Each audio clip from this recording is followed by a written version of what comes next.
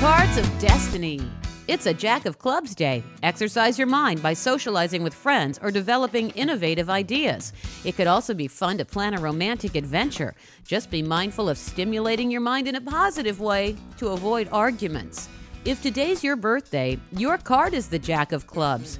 Entrepreneurial and gifted with one of the finest minds in the deck, you could even have a photographic memory. You can usually make a good living when you're on the right track and do well in sales and other careers where you're working with the public. But when they go off course, some jacks can be crafty, argumentative, or dishonest. In relationships, their sharp mind may not always lend itself to intimacy, so it would serve them well to learn to get in touch with their feelings. When they are intimate, they can be sensual lovers, although they prefer to cozy up to someone who will be their friend first. Oprah Winfrey, Elton John, and Ralph Nader are famous Jack of Clubs.